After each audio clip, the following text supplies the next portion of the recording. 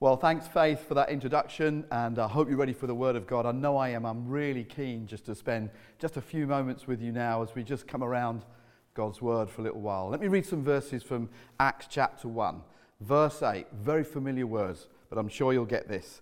So when they had come together, they asked him, that's Jesus, "Lord, will you at this time restore the kingdom of Israel?" And he said to them, "It's not for you to know the times or the seasons that the Father has fixed by his own authority.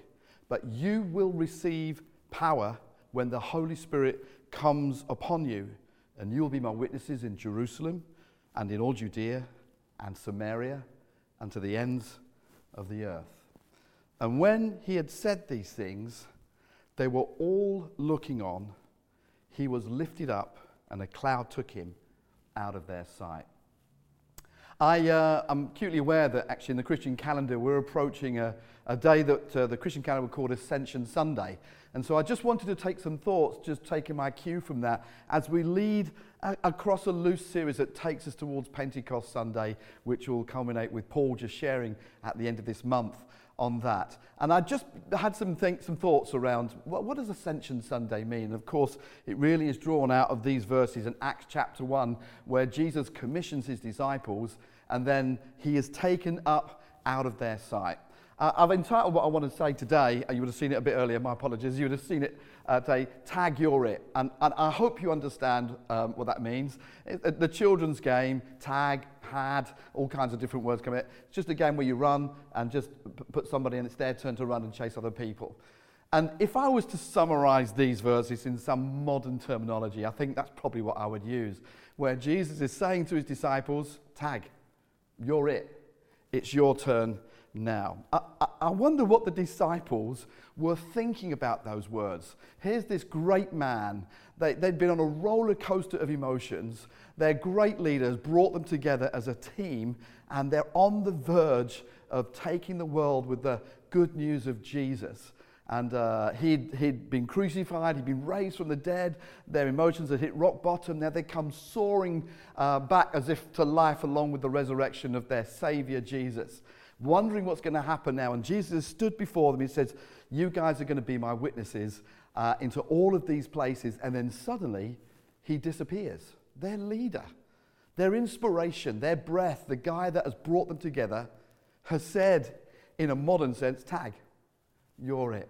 I just wanted to try and put myself in the minds of the disciples for a moment to understand what they were thinking in the light of Jesus' return to heaven, their disappearance as far as they were concerned, his disappearance in front of them. And he said some very specific things. He said, "You will be my witnesses into Jerusalem, Judea, Samaria, and the uttermost parts of the world." It made me smile when I thought about that, because Jerusalem for them was not a safe place right now. They were now in an outlawed cult as far as Rome and the religious leaders of Israel were concerned, the Jewish leaders. So Jerusalem was the scary place. And Jesus said, "I'm going to send you to the scary place." And then they talk about Judea. Well, that's their entire world. These are humble fishermen, tax collectors, farmers, gardeners, whatever they might be. But they didn't venture very far outside of their own country, and Judea was their entire country. That's the big place. That's what Jesus says. And then he says, "I'm going to send you to Samaria." If you understand your Bible history, Samaria was a hated place by the Jews. There was real racial tension between the Jews and the Samaritans. And Jesus said, "I'm going to send you to a place that you call a hated place." And then he says, "To the uttermost parts of the world." Well, to these simple guys, this would have been incomprehensible. And Jesus says, "I'm sending you to the incomprehensible places. Tag, you're it. It's your turn now." I want to really spend some moments here just really drawing from a talk that I gave earlier on the year in January, where we did our series on Stronger for our church. And there were some things I said there that become very relevant here, a big illustration that I'll draw out. Sometimes it's good for us to be reminded of stuff that we have heard, because we can do our learning in a theory setting, and then our context change and our theory has to become practice. And I can't help but feel that some of the things that we would have learned back in January when we did that Stronger series have now become practice for us because we're in a new context. So I want to just help us to think about that. God has a very interesting way of actually putting truth into us and then placing us into very challenging contexts. And if you feel that because of the scenario that you find yourself right in, you're in good company right now. Do you remember Jesus? Jesus was, at his baptism, was blessed by God. This is my beloved Son in whom I'm well pleased. He was commissioned for ministry. And then the next few verses say he was thrust out into the wilderness to be tempted by the devil. That's before he actually started his ministry back in his hometown as Nazareth. What about Paul? He had that incredible encounter with Jesus on the road to Damascus. And his whole belief system shifted. And rather than launching him with a fantastic testimony into ministry, Paul was pushed into the obscurity of a desert for 14 years to relearn some of the things that he had been taught as a Pharisaical teacher. What about the church that was birthed at the end of Acts chapter 2? We'll hear about that a little bit later on over these coming weeks. And you think that church is just growing, a fledgling church, this new, the way of God, the way of salvation that it was coined as. Very quickly after it was birthed, was thrust and scattered throughout the whole earth under great persecution. We think, wow, that just seems to be just an awful thing to happen. Actually, I think God is up to something when he sends something our way to help us anchor our truth. You see, in our world, our society, our context has shifted drastically. Yet often out of isolation comes great commission. Out of our being pulled together, through it we'll become stronger and have a clearer focus about what God is calling us to. I find it fascinating, some statistics that have come out recently from the Archbishop of Canterbury's office. I understand that on the first week of lockdown in this country, there were 20 million people that visited church on that first Sunday online. 20 million people in the UK alone. That's in a context where we think, or what was being said of the church, that do we really need religion anymore? Does it have a place? Is the church, the Christian church, relevant? Isn't it just full of infighting? And yet on that first time of seclusion and lockdown, people begin to look for answers and try to connect to see if the church, God's plan A, has something to offer. So if we as the church are going to respond to that call in this time of great restriction, what will that look like for us? How will we catch what God is doing in us and through us? In Isaiah 58, you'll see this verse. It says, "You will be like a well-watered garden, like an ever-flowing spring." Do you know, well-watered gardens aren't there to benefit themselves. Well-watered gardens are there for the benefit of those who inhabit those gardens. The fruit and the beauty and the refreshment that comes isn't for the benefit of itself, it's for the benefit of those that come into those spaces. That image from Isaiah says, you will be like a well-watered garden.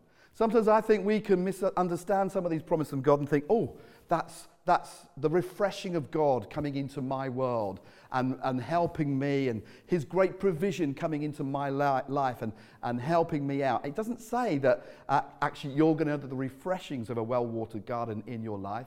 He says you, talking of the people of God, you will be like a well-watered garden. You will be like an ever-flowing stream. Not you will be refreshed by an ever-flowing stream, but you, corporately, my people, will be like that to others. And this is where I want to revisit the illustration that I talked about in January, if you remember that. And if you want to delve a bit deeper, you can catch some of that going back to our sermons online. Just follow our website for that.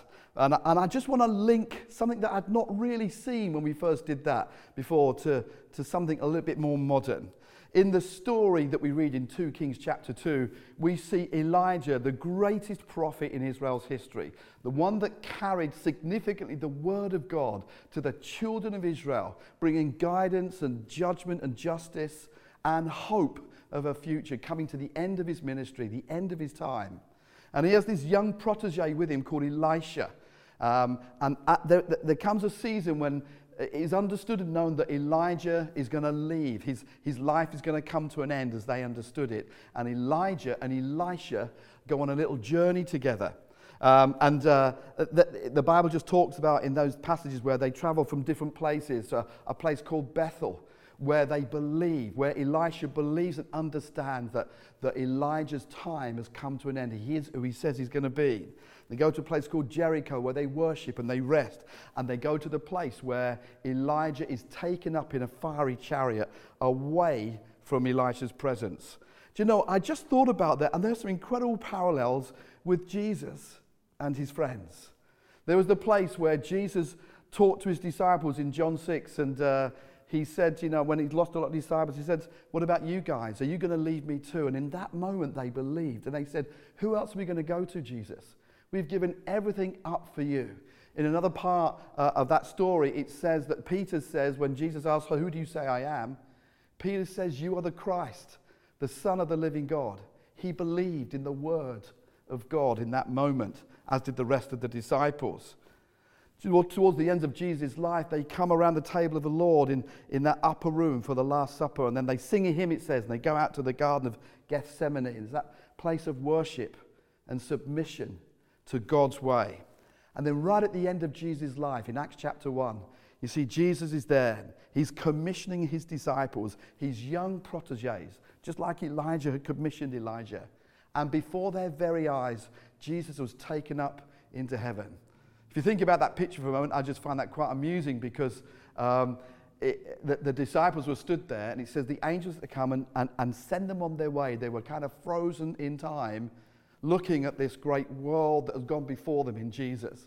The credits were rolling, if you like, on his life, and the disciples had to be ushered back into the real world to take on the mission that God had called them to. Going back to that story in Elisha, he turns around, having said goodbye with great sadness to his great mentor, Elijah. And then something happens in that story. It says that as he turned around, a cloak fell, Elijah's cloak fell onto the shoulders of Elisha. That cloak was the symbol of Elijah's power, and it rested upon Elisha's shoulders. There was a picture there in the Old Testament that says what was on the master in terms of the power and anointing now rests upon the servant. And Jesus said to his disciples, wait in Jerusalem, because my Holy Spirit is going to rest upon you and bring power so you can continue to do the works that I have done. In fact, he says something similar, something more. He says, and actually greater things will you do in my name than the things that you have seen. We need to come to that place where everything that God says to me is a greater reality than the things that are around me.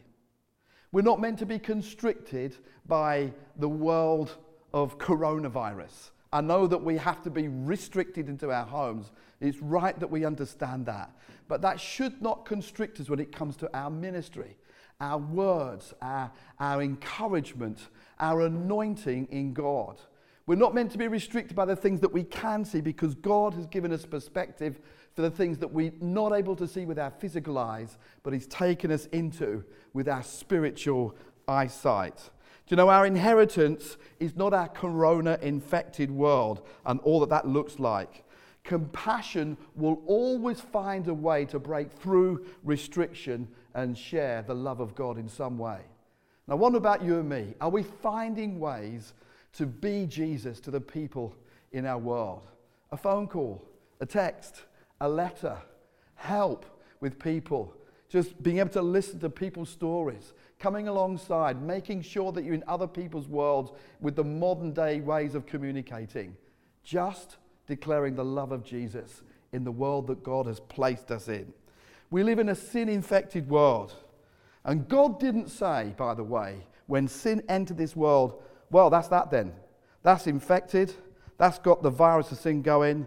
I'm going to socially isolate myself away from that world to make sure that I don't get affected by the sin that is there.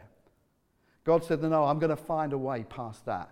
I'm going to engage with the world that I have created and bring some kind of healing to the infection of sin that touches that world. That culminates in this great plan of salvation called Jesus, who died on the cross for you and me, was resurrected again on the third day and dealt with sin. He eradicated it once and for all. Paul says these words in Corinthians, "Where, O sin, is your sting? Where, O grave, is your victory?" Because Jesus has dealt the death blow to the virus of sin.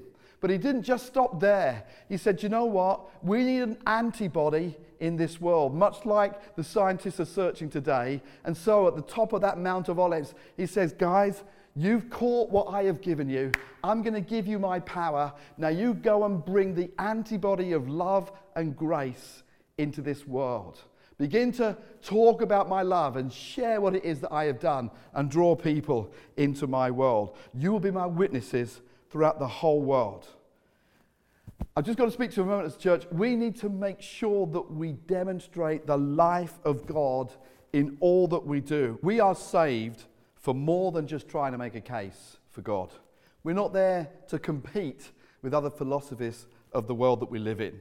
This message is so important that we have the life of God in us. It's not an argument. It's not a point of view. We're not here to convince others through argument.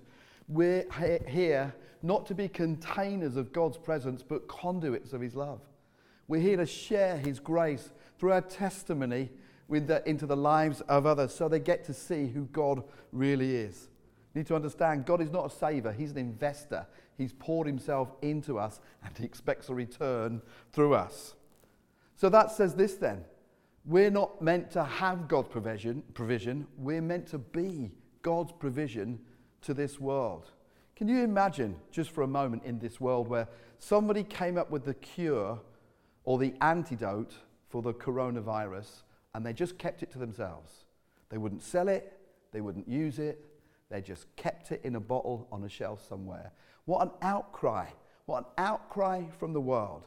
And yet how many of us, we choose not to share our story of God's grace, of God's love, of what he's done to transform us into the lives of others? We don't become vulnerable enough to say God can make a difference in every life. His love changes us. See, Acts 1:8, when Jesus says, tag, you're it, he's saying, you're now God's provision to this world. You're God's plan A. Church, can I speak to you for a moment? You are God's plan A of love and grace and forgiveness. It's not stuff or blessing. The provision of God is not acquisition of material blessing. The provision of God is you and me. And if we understand that, then we need to carry the heart and the grace of God. I want God's presence in me. And if that's true of me, then that with his presence comes his burden, his heart, his love for lost people, for broken people, for wounded people. Too many claim that life, but they don't carry that burden. And Jesus had some very interesting things to say about that. You can read that in Matthew chapter 7. It says, not everybody that will come to me at the end of time who call me Lord, Lord, people that proclaimed a relationship with him, will enter into the kingdom of heaven. Only those that do the will of my Father. What's the will of my Father, if I can use that quote?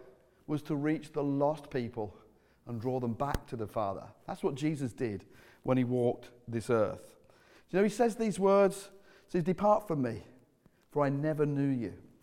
You can translate that in another way. He says, I know who I am, but where am I? Where is my likeness? Where is my burden found in you? I don't see myself in you.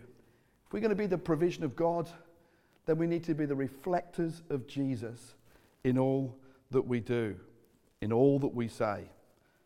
How do we know that we have the life of Jesus in us? Well, Paul says in 2 Corinthians, look inside. Examine yourself to see if your faith is genuine.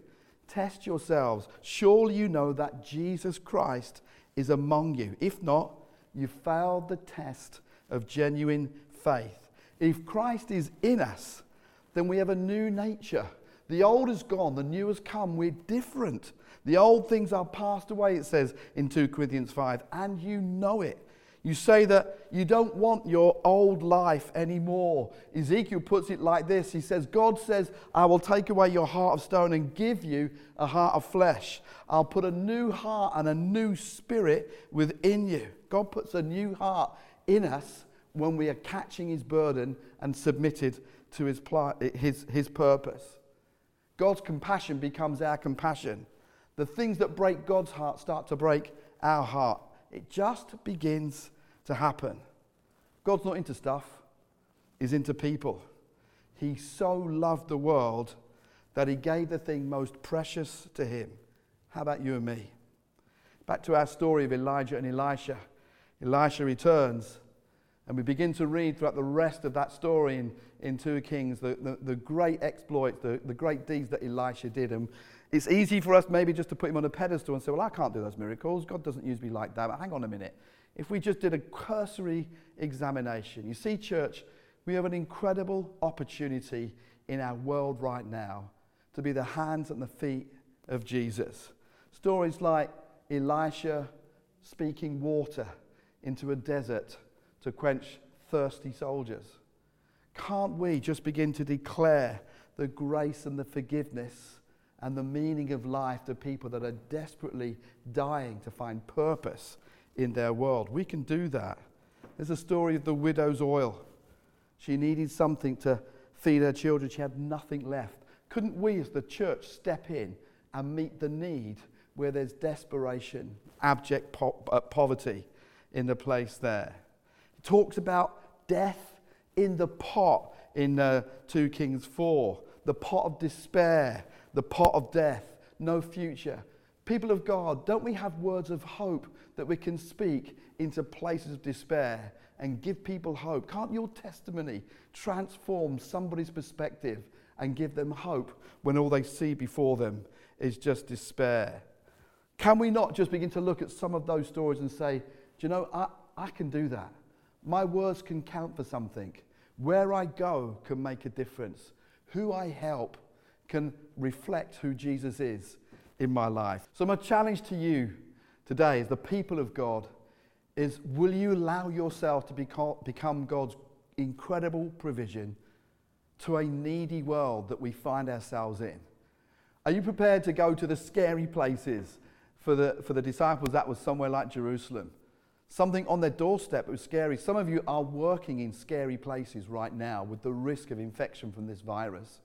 But there just may be that God wants to use you with a kind word, with just pausing in somebody's presence to be with them at the risk that you may face. It's a scary place, and God says that you're my chosen person to carry my love into that situation.